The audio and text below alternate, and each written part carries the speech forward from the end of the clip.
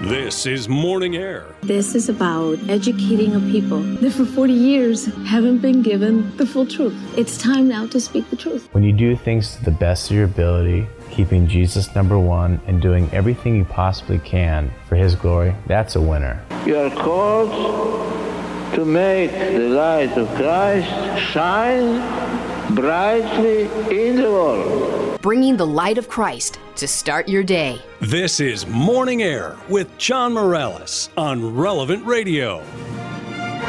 5 minutes after the hour, it's First Friday, December 3rd. Good morning and welcome to Morning Air on the Memorial of St. Francis Xavier. I'm John Morales along with Glenn Leverance. Thanks so much for joining us.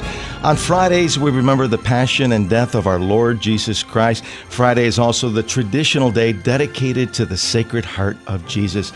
Once again, I want to encourage you, if you can, spend just a few moments in front of the Blessed Sacrament, meditating on the passion of our Lord today. Let's continue to pray for Pope Francis' trip to Cyprus and Greece. The Holy Father met with Orthodox bishops in Cyprus today, expressing the desire that the Catholic Church and the Orthodox Church will continue their journey towards full unity, and this is something that we all have to continue to pray. What an incredible thing it would be if the Orthodox and the Catholics would come together after nearly 1,000 years. We begin each show and each hour in prayer, giving thanks to our Lord for the many blessings and always asking through the intercession of the Mother of God, our Blessed Mother Mary. In the name of the Father, and of the Son, and of the Holy Spirit. Amen. Hail Mary, full of grace, the Lord is with thee. Blessed art thou among women, and blessed is the fruit of thy womb, Jesus. Holy Mary, Mother of God, pray for us sinners, now and at the hour of our death. Amen. Our Lady of Guadalupe, patroness of the Americas, patroness of life and of Relevant Radio, pray for us. St. Joseph, in this year of St. Joseph, pray for us. St. John Paul II, co-patron of Relevant Radio, pray for us. And we always invoke the Holy Spirit every morning when we pray, "Come, Holy Spirit, come." In the name of the Father, and of the Son, and of the Holy Spirit. Amen. Our power scripture from the Playbook of Life today is from Matthew 7:24. Jesus the Lord says, "Everyone then who hears these words of mine and does them will be like a wise man who built his house upon the rock."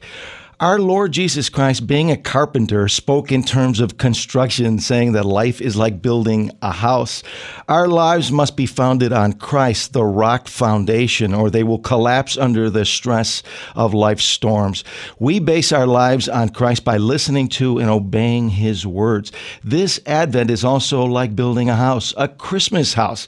Christmas is coming in just 22 days. Can you believe it? And we can build our house by forgiving, by going to confession, by praying, by fasting, by evangelizing, by serving in obedience to our Lord. We will see the Lord God, the carpenter and child Jesus, the baby of Bethlehem, form Christmas in our hearts and then in the world. Pray with great confidence, Jesus, I trust in you. We're going to continue to think about the importance of this Christmas season, and something that really touched my heart was, I opened up my mail the other day, and of course, Father Rocky sends out reminders to all of our listeners of the blessings that we have here during this Advent season. And one of the things that really stuck in my mind was his reminder to go to confession. I think if you can go to confession during Advent, it's a beautiful thing. I think it really sets the stage for the entire Advent season. And I strongly encourage it. There's so much wisdom in that encouragement by Father Rocky. And so I want to just pass on that little nugget of inspiration for you here this morning. Much more Morning Air to come. We'll be back on the other side.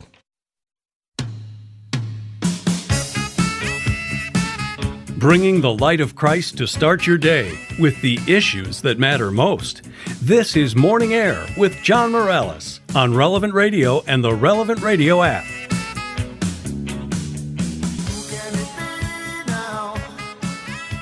"14 minutes after the hour. Welcome back to Morning Air. I'm John Morales. Thanks so much for joining us this morning.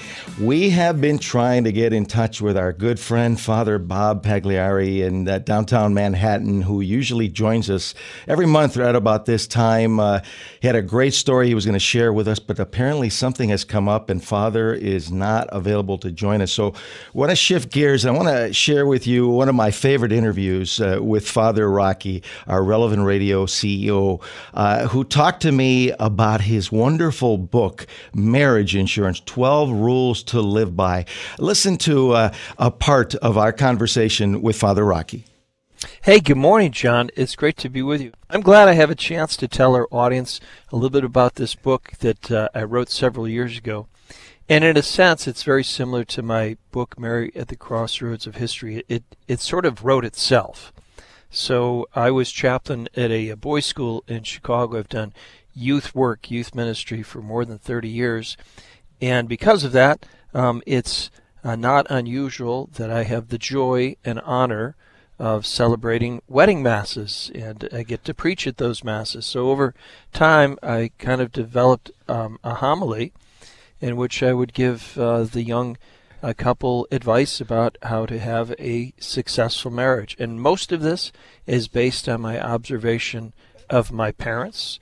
I observed their wedding and marriage for 40 years until they passed away. So I had 40 years of studying what works and observing what works. Also the marriages of others, relatives, friends, people I know in Opus Dei and such.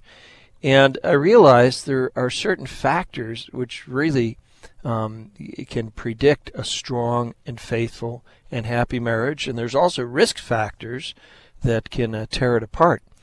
And the reason, John, this is so important is because as the church goes, so goes the family. And as the family goes, so goes society. So if the stability of marriage breaks down, it leads to all sorts of problems and evils in terms of mental health and physical health and poverty and violence and unemployment and all the rest. All the studies are in, right? So marriage, and when it's stable and healthy, it creates a happier, more productive society. So you know how insurance policies work. If you have something that's very valuable to you, like your house or your life or your car, you don't want to risk losing it, but there's always some risk out there. And in case you lose it, you want to have an insurance package so it can help you recover your house or the income that your spouse might lose if you pass away. That's life insurance. Or your car, right? And if you buy a car, the more valuable it is, the more you have to pay for insurance. Also, the person who drives the car might have certain risk factors. Usually if you're young and male and you buy a brand new sports car, you're going to have to pay a lot of money for insurance because you're in a risky category. Whereas if you're older and more settled, you won't have to pay as much. So that's how it works. And I tell people, the day you get married, if you pay me $1,000 for marriage insurance, if you ever break up, I'll pay you $1 million back, but you have to follow these 12 rules. How about that? I love it. And Father Rocky, you were alluding to all the different weddings that you've had over the years with many different couples, and I could never forget your homily from the pulpit of St. Mary the Angels Church here in Chicago on our wedding day, Cindy and myself, when you talked about this marriage insurance. And that was early on. You only had 4 rules to live by at that time. Eventually it would grow to 12 rules. The inspiration for this book, it was something that developed over the years. I know your parents had a lot to do with it. Right. And I listen to people because I've given that homily a number of times. Friends of mine, they once said, Father, you're missing a rule. There's another rule in your book, and that is the spouses should go to bed at the same time. And now I haven't been married, so I didn't immediately understand that. He said, that's when you talk. You both go to bed at the same time. And the couples that I know who are most happily married, they sort of live on the same schedule. They get up at the same time, they go to bed at the same time, they're always together, they're working as a team, they're helping each other. And almost all the rules of my book, John, lead to one thing, and that is communication and being together. Because if you're not together, your heart will find something else to occupy it. It could be things, it could be consumerism, it could be addictive behaviors, it could be another person, right? Because the heart is hungry for love. And if we don't give our heart the love of the spouse, it's going to find something else to love. It can love itself, it can love work, it can love success, it can love all sorts of other pursuits. So a lot of these things are there. So some of the things that I've observed, and I've studied the reports on this, the first two rules are try to choose somebody who has very similar values. Right? So this means that you have to be deliberate in your choice of a spouse. It can't just be based on the emotional attraction or the infatuation, like love at first sight. Although that, if you're not attracted to a person, that's not going to work either. But you've got to be attracted to a person. But we also have to have those serious conversations about what are the values we share in common. So I tell people, if you're a serious practicing Catholic, you should find another serious practicing Catholic to marry. If you're, let's say, a lukewarm Catholic, probably best to find another lukewarm Catholic. If you're Muslim, find a Muslim. If you're Jewish, find a Jewish person. And then talk about what are these very important values for you. A second rule to live by is don't live together. Don't cohabitate before marriage, because that is a high risk factor. A lot of folks aren't listening to that rule these days, Father. No, it's very common that people live together and they think, well, I've got to practice this. But all the studies are in. There's a high correlation between cohabitation and subsequent divorce. Now, the other challenge that happens today, John, is people simply don't get married, right? So they say the divorce rate is going down. That's true to a certain extent. You have to understand that. And that is the marriage rate is going down. So if you don't have marriages, you're not going to have divorces, right? But the cohabitation, why is that? Well, because if you cohabitate, you don't have to communicate as much, and you don't have to sacrifice as much, right? So no commitment. Marriage is all about sacrifice. There's no commitment, right? There's no commitment. So this is huge. And fathers and mothers have a special duty in this regard, to drill this into their children from a young age. Now, whoever you might are right now, you might be listening, you might be shocked that I use that word, drill this into your children, but it's exactly what God says to Moses in the book of Deuteronomy, chapter 6, verse 4. I'm aware you can translate it in different ways, but I like the Revised Standard Version Catholic Edition translation of the Septuagint Greek Old Testament. Drill the commandments into your children from a young age. What are the expectations? And that's why I think people should start reading this book from a young age, 14, 15 years old. As soon as boys are attracted to girls and girls are attracted to boys and they want to date, they have to understand what dating is. It's courtship for a lifelong commitment. It isn't just playing around and amusing myself, which many times we tend to think that was. And I remember in high school I asked a priest, some very pointed questions about relationships, and it really stopped me in my tracks thinking, okay, what's the point of this relationship? Where's it going? Where is it heading? So we have to be deliberate there. Then a third rule I give there is to follow the Church's teaching on sexual morality. Avoid using artificial contraception. That's for a variety of reasons, but a very convincing reason is if the couple is using artificial contraception to avoid children, and there may be a reason that's prudent to avoid children for the moment, a serious reason, but they don't have to communicate, and they depend on technology or chemistry to do their working for them instead of working together, right? So those are three of the rules, and sometimes people don't like to hear those. I know that. I know that sometimes in Catholic marriage classes, people don't want to use the book because I'm so straightforward there, but I always felt I have the duty to tell the truth, and I would tell this always, every year, to the seniors in my religion class at Northridge Prep, because once they left the school, they're on their own. I said, I want you to hear this before you go out there. And to know what you're getting into. And then we move on to things which I think are more pleasant. All right, so one of those is once you're married, you don't stop courting each other. You don't stop dating. And so go out on a weekly date. I saw that with my parents as a kid. Every Saturday night they'd dress up and they'd go out to dinner. And the last words they'd say before they left to the kids was, "We're going to be back in 3 hours. Don't burn the house down." And I'm thinking, man, you can do a lot and not burn the house down. So those are some of the ideas, but I'm glad I can share it this morning with your audience.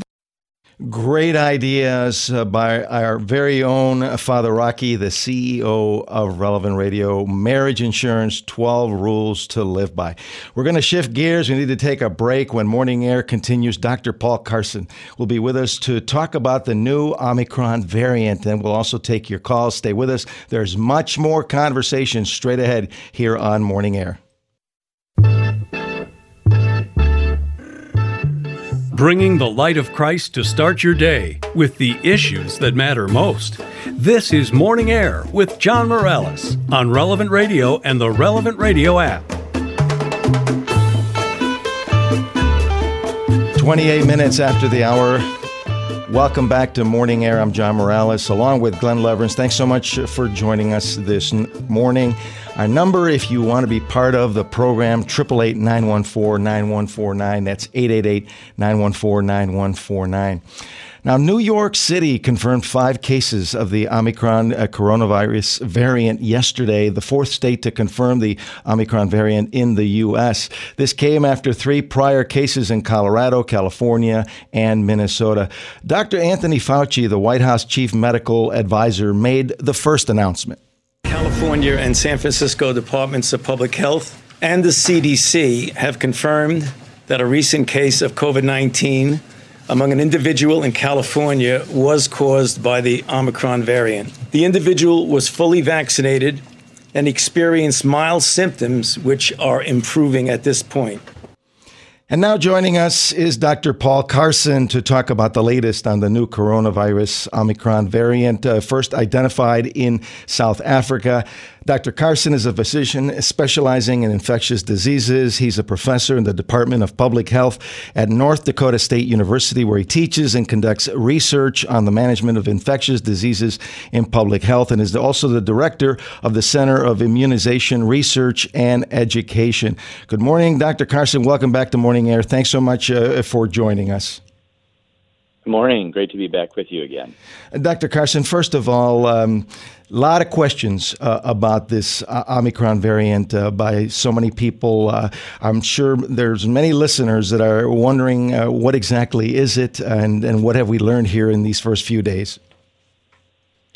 Sure. So, information's kind of coming in fast, but we still don't know a lot. This is a new variant, not unexpected, because the virus does mutate and does change and acquires these changes over time. But what was striking about Omicron is the number of mutations. It's got, I think, somewhere in the neighborhood of 50 mutations, a little over 30 of which are in the spike protein, the sort of operative part of the virus.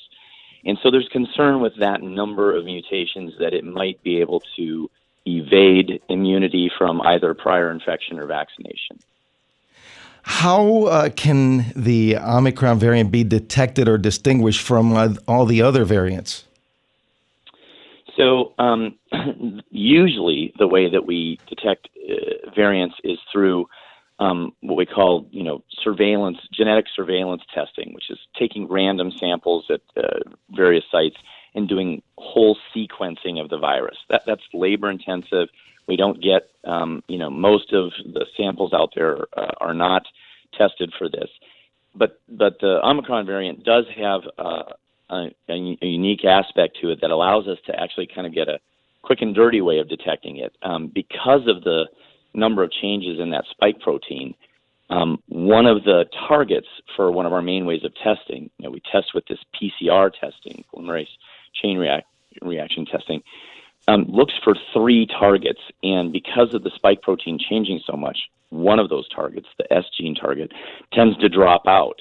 So you still have a positive test with the other 2 targets, but you miss that S gene target. And that's kind of a quick signal of this Omicron variant popping up. So pretty much any of our state health laboratories are able to do that right away, and then they can do further testing to identify, is it definitively that Omicron variant? And I think we're up to 5 states now where it's been detected, with, I think, 9 cases so far reported in the U.S. But we can be sure there's a lot more than that out there already. No question. It's been identified in well over 20 countries. It'd be pretty safe to assume that it's in many, many more places, and we'll see it in many more states here in the upcoming days. I think that's correct. Why are scientists so worried about this variation when even the South African doctor who discovered it says that it produced mild symptoms, especially on young people? Right. So I think the concern is that, at least in the test tube, we actually don't have this test tube data yet, but in the test tube with prior variants with similar mutations, not even as many as this, we see a significant drop-off in people who have been vaccinated or people who have been previously infected, their antibodies' ability to neutralize that virus. So I think people are appropriately concerned that the prediction would be that our immunity might not be as good against this for neutralizing the virus. Now, the Dr. Coetzee, who came out and kind of said, the initial infections, and her perception were mild, I think that's encouraging, but we have to remember South Africa is a much younger country. So, this was mainly in young people that they were talking about. We do see already in Gauteng province, which includes Johannesburg, a significant uptick in cases. They'd just recently gone through a big wave of Delta. They were way on the downside of that. Things were quieting way down in October and early November, and now they are seeing a significant uptick in cases and in hospitalizations. What we don't know is, and we're anxiously waiting to see, is if that increase in hospitalizations includes people who've been vaccinated or people who've had prior infection, and we just don't know that yet. I do take some encouragement from the small number or handful of cases that have been reported in the United States so far, where we have some details, and a couple of cases that were reported out of Israel of people who had been triple vaccinated. So they'd had 2 shots and the booster, who did get a breakthrough infection. So a little concern there that they got a breakthrough even through 3 vaccines. But all of those were reported to be very mild, symptoms fading away within 2-3 days. So I take a little bit of encouragement from that, but I think it's still too early to say. President Biden is requiring testing 24 hours before international flights beginning this coming Monday. Do you think our U.S. government and perhaps other countries are overreacting at this point to Omicron? I don't think they're overreacting yet because we don't know enough here yet. If we were to discover here in a couple of weeks that, yes, indeed, it does evade our immune system fairly well and leads to more serious illness or death, then that will have turned out to be a very wise decision. So I think it's reasonable to be more on the cautious side until we get that increased information, which I do think will come in the next couple of weeks. Dr. Carson, obviously the talk has been in recent days Omicron, but we still have to deal with the Delta variant. Delta variant obviously is still in play. I understand there was a reported 130,000 cases just in the last 24 hours, which is obviously a lot more than just the few cases that we're seeing with Omicron. Is there a concern that we're taking our eyes off the main concern of the Delta variant and starting to put too much emphasis on Omicron? Yes. So I think you make a very important point. We are being slammed by Delta right here and now. In my neighbor state in Minnesota, here, they're having to call in extra help for nurses and other medical professionals to try and handle the increased load of overtaxed hospitals that are being markedly strained. And I have to emphasize again here, this, at least what we see still in the hospitals, and my home state here in North Dakota, hospitals are full. We're having to divert patients. We're having to house patients in the ER again. And, you know, our hospitals normally run on a razor-thin margins, and so it doesn't take much to put them into a very stretched or strained capacity. The vast majority of those patients that are in the hospital with COVID or in our ICU with COVID are unvaccinated.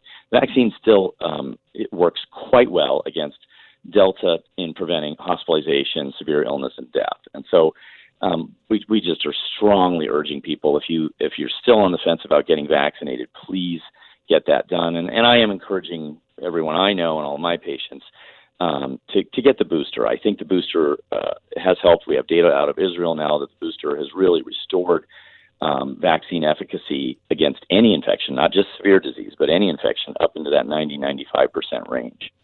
I want to invite our listeners, if you have any questions, a specific question for Dr. Carson about COVID, the Omicron variant, or the vaccines, you can give us a call, 888-914-9149. That's 888-914-9149. Dr. Carson, one of the things that I can't help but think is, as you're talking about some people getting triple vaccinations, why so many breakthrough cases? Why have we seen so many?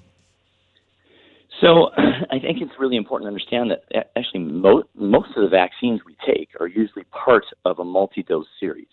You know, our tetanus, pertussis, and diphtheria vaccines are 5 doses over the course of childhood. You know, measles, mumps, rubella are 2 doses. Hepatitis is 2 to sometimes 3 doses. So it frequently requires several little charges on the immune system to kind of get a full immune response. And I think if we really would have had the chance to kind of do the studies over again, we would have had that longer-term data that showed drop-off in vaccine efficacy over time. And I think this would have been a 3-dose series. And that's the way I look at it. I mean, it's not technically that way because it wasn't studied that way. But for all intents and purposes, I think this should be a 3-dose series. There are countries now that are doing that. And, for example, in Israel, I look at them a lot because they're ahead of us a few months on these things. It's a 3-dose series now. They do not consider you fully immunized unless you have 3 doses. We're not doing that in the U.S. I think that's understandable as well because the 2 doses do seem to protect well against serious illness, which is what we're most concerned about. But if we really want to drop that, spread and transmission, the 3 doses help. And I would point out that the people who are most at risk, the elderly, the immunosuppressed, people with lots of chronic medical conditions, they are getting breakthrough infections that do sometimes lead to more serious illness, hospitalization, and death. So for those people, for sure, I highly encourage a booster dose. What about folks who have had COVID previously and they're still on the fence? They're still not sure if they should go forward and get the vaccine. Has the thinking changed at all in recent weeks about natural immunity? Yeah, we've got more and more information, that's come in on that, and so what's been shown from multiple studies now is that the people who are the best off of all, the people who have what I kind of call golden elite immune status, are people who have had a prior infection and get at least 1 dose of the vaccine. They actually, you can show they have the highest level of antibodies. They have antibodies that neutralize every variant we've kind of ever looked at in the test tube. I think they're going to be the people who are most likely to be able to fend off quite well Omicron variant. But we're seeing now from a number of different studies that both immunity from prior infection and immunity from vaccination both wane over time. You can get breakthrough infection from vaccine. You can get a reinfection even if you've had a prior infection. They're about equivalent. And getting a dose of the vaccine for a prior infection kind of puts you up in very good protected status. Cuts your risk of reinfection in half compared to if you just kind of rely on that prior infection immunity alone. Dr. Carson, you mentioned 50 mutations of COVID. With all of these mutations, can we expect to see even more mutations? Isn't this sort of the way that viruses mutate over time? It is. I mean, some do this much more than others. It's sort of what I kind of say, are they sloppy reproducers or replicators, or do they have great fidelity in their ability to reproduce? This is an RNA virus, and they tend to be kind of sloppy. That's kind of like influenza, too. But bear in mind, mutations, for the most part, don't help viruses. Mutations, these happen all the time, and most of them are not advantageous. So, a virus can't, there's a limit to how much more transmissible it can get, and there's going to be a limit to how much more, lethal it can get. So many of these mutations may not give it an advantage for either transmissibility or, causing more serious disease. We need to kind of see, but I don't think this means there's an inevitable, never-ending stream of mutations that's going to make this thing, escape or make it more dangerous over time.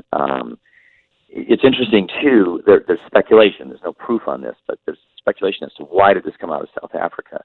We do know, South Africa has a huge amount of HIV infection there, a lot of it untreated, and there's been interesting studies that show people who are very immunosuppressed tend to carry a lot more virus when they get infected with COVID, and they tend to shed it a lot longer, and they tend to make a lot of mutations over time. So there's been some speculation that this may have arisen out of that kind of milieu, and it gives reason why we need to be, we also need to be, as good Catholics and good Christians, concerned about all of our brothers and sisters around the world and helping them, treat those diseases and helping them get vaccines. So because, we all end up being connected to everyone. We have time for a call. Kimberly is joining us this morning from Maine. Kimberly, welcome to Morning Air. What is your question for Dr. Paul Carson? Good morning, Dr. Carson. I am part of a Christian group. It's called Informed Christians, and they are really telling us not to get vaccinated. And I want to know why Christian doctors on one side are saying one thing and another doctor is saying something else, because I'm sitting on the fence. I have some very sick niece and nephew that are terminally ill, and I feel like I should get it if I'm around them, but I don't know if I should get it because these other doctors are saying something completely different. So it's giving me more stress than I need. So I just need to know. Yeah. Well, I really appreciate that question, and I feel for you on that, because I hear this a lot, even from my own family and friends. Well, Paul, you wear a white coat. This other person, wears a white coat. Who am I supposed to believe? So I think there's a couple things that can help you think through that. One is that doctors who are saying not to get the vaccine are really outliers right now.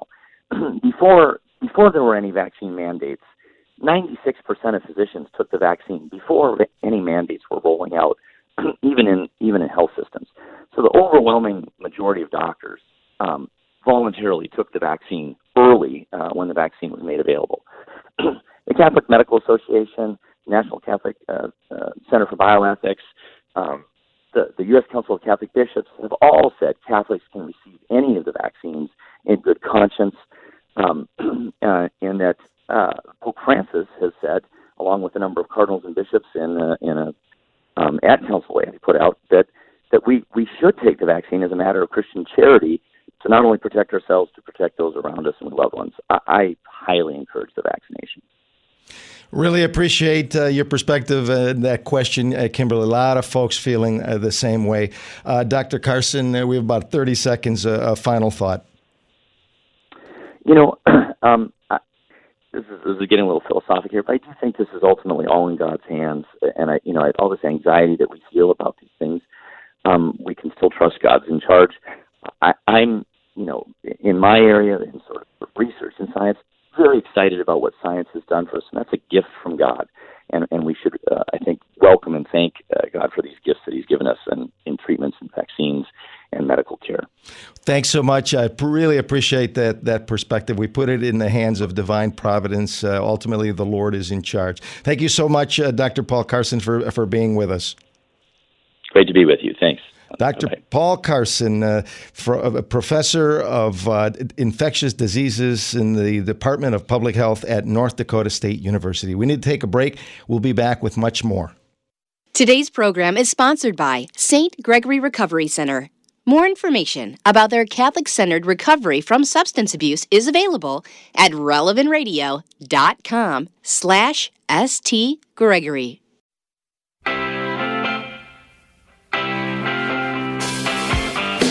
From Maui to Maine, you're listening to Morning Air with John Morales. Coast to coast on Relevant Radio and the Relevant Radio app.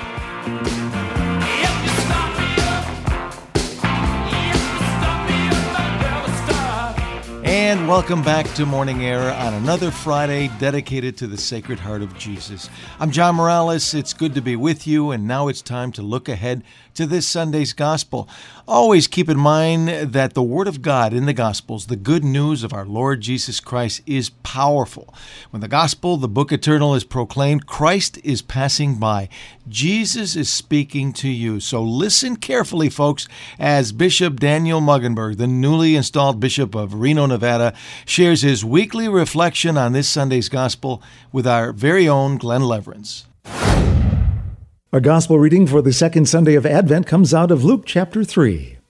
In the 15th year of the reign of Tiberius Caesar, when Pontius Pilate was governor of Judea, and Herod was tetrarch of Galilee, and his brother Philip, tetrarch of the region of Iturea and Trachonitis, and Lysanias was tetrarch of Abilene, during the high priesthood of Annas and Caiaphas, the word of God came to John the son of Zechariah in the desert.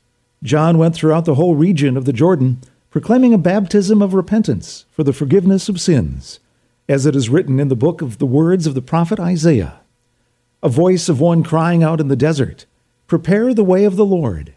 Make straight his paths. Every valley shall be filled, and every mountain and hill shall be made low. The winding roads shall be made straight, and the rough ways made smooth, and all flesh shall see the salvation of God." And now time to take a deeper look at that gospel out of Luke chapter 3, verses 1 through 6 for the second Sunday of Advent. We're joined by Bishop Daniel Mueggenborg from the Diocese of Reno. Bishop Mueggenborg, always great to have you along. Great to be here, Glenn. Well, as we kind of get into the thick of it here, welcoming our Lord in a few short weeks, preparing the way, John the Baptist, and we hear of his call today. Yes, we will hear about the ministry of John the Baptist in each of our 3 liturgical years during the season of Advent. And John the Baptist, as well as the Blessed Mother, appear as some of the primary Advent images to help guide us in our own preparation to meet the Lord. In this passage, Luke, our gospel writer, really sets up exactly who is in charge and exactly when. Does that speak to how important it is that Christ came at just the right time? Well, it speaks to a number of factors. First of all, as you mentioned, yes, it is a clear demonstration, that the arrival of Jesus in history is part of God's great, perfect, and loving unfolding of his will. And yet it also tells us that the ministry of John the Baptist that really was taking place in one of the most remote corners of the world in the Judean desert. The ministry of John the Baptist, even though it's happening in the middle of this out-of-the-way place, is going to have ramifications that will affect the greatest powers of that time, the powers in Jerusalem and even the powers in Rome. And so that's beginning to tell us that although the gospel has very small beginnings, like a mustard seed, the gospel can have phenomenal impact in every realm of our reality. Is that another way that God has constructed this so that we would believe this wasn't just a fantastic story about people in charge making changes, but things began in such a small, simple way? Things began in a simple way through the cooperation of faithful people, but by God's grace, those very simple beginnings bore an incredible harvest. And we see that in the life of today in the last 2,000 years of Christian life, faith, spirituality, charity, and discipleship. Bishop Mueggenborg, we do a lot of preparation for our Christmas celebrations, the decorating, the shopping, the baking, and all of that. How does this gospel speak to the importance of preparing people to receive Christ? Well, the gospel speaks to us about the importance of practical preparation in a real sense. When John prepared the people to meet the Lord, he went to the desert. And in taking the people to the desert, the people of John's time would have very clearly identified that in terms of the experience of the Exodus, where the people were led through the desert by Moses, and they were formed to become an obedient, trusting people of God, a people who would enter into covenant relationship with God. And so John's wanting to prepare a new people for that new promised land. And that new people, of course, will become the church. Now, John's preparation is not just a preparation of spiritual interior prayer. John specifically is preparing the people through repentance. And repentance is not only a change of mind, but it's also a change of life that comes along with that. And that's why John focuses on the importance of practical actions like leveling the mountains, those obstacles of pride, and filling in the valleys that are blocking our way and blocking our access to the Lord. We associate repentance with the message of John the Baptist. We don't hear maybe as much about repentance today as we might have in times past. Talk about how important that is and the need to prepare the way. Well, the Gospel of Luke is actually the Gospel of repentance. Luke will speak more about repentance, especially from the lips of Jesus himself, than any other Gospel writer. And for Luke, repentance is a beautiful gift from God. It is the grace of discipleship. Repentance is not only a change of mind, that's what the word actually means, to change our mind. The Greek term metanoia means that. But it really also then means to take the concrete steps in our lives to conform our life fully to Christ. And that's an ongoing process that we're never done with until we become fully Christ-like. Now, that's a beautiful process. Unfortunately, today, many of us misunderstand repentance, and we think of it more as penance rather than conformity to Christ. The great joy that would be there ultimately, is that something we need to keep in mind when we think about the hard work of repentance, and something as disciples we need to teach others to anticipate that joy that will come with repentance? Very true. John was full of joy. You know, whenever we hear him preaching hellfire and brimstone, we need to remember that John was doing that because he was so joyful at the coming of the Messiah. And John wanted a people to be able to meet the Lord, people who could recognize Jesus' presence when they saw it, people who could respond to Jesus' presence with lives conformed to his teaching. And so John was full of joy, wanting people to experience this tremendous grace of God. And that joy is what filled him, it's what motivated his ministry, and I'm sure it's what attracted people to John as well. God's people throughout Scripture did a lot of time in the desert preparing. Sometimes they had to work harder to learn their lessons than other times, but what are the similarities between all of those occasions? Well, by the way, that observation certainly applies to our lives as well. You know, oftentimes we learn more through our experiences of failure than through our experiences of success. But the beauty of God's grace is that God always gives us a second and a third opportunity. If we turn to him and we seek his mercy and we recommit ourselves to being a person of faith, the Lord is willing to work with us in our weakness. So John really wanted people to understand that regardless of what their past was, that they always had a future that is full of grace and promise, as long as they say yes to the presence of God and they respond to it authentically and fully. A good look at the work of John the Baptist and the second Sunday reading for Advent here with Bishop Daniel Mueggenborg. Bishop Mueggenborg, if you'd be so kind as to wrap us up this week with your blessing. The Lord be with you. And may the blessing of Almighty God, who desires for us to give our lives completely to him, descend upon us and remain with us forever, especially in these 4 weeks of Advent. In the name of the Father, the Son, and the Holy Spirit. Amen. Amen. Thank you, Bishop Mueggenborg. And now it's time for another episode of Glenn's Story Corner.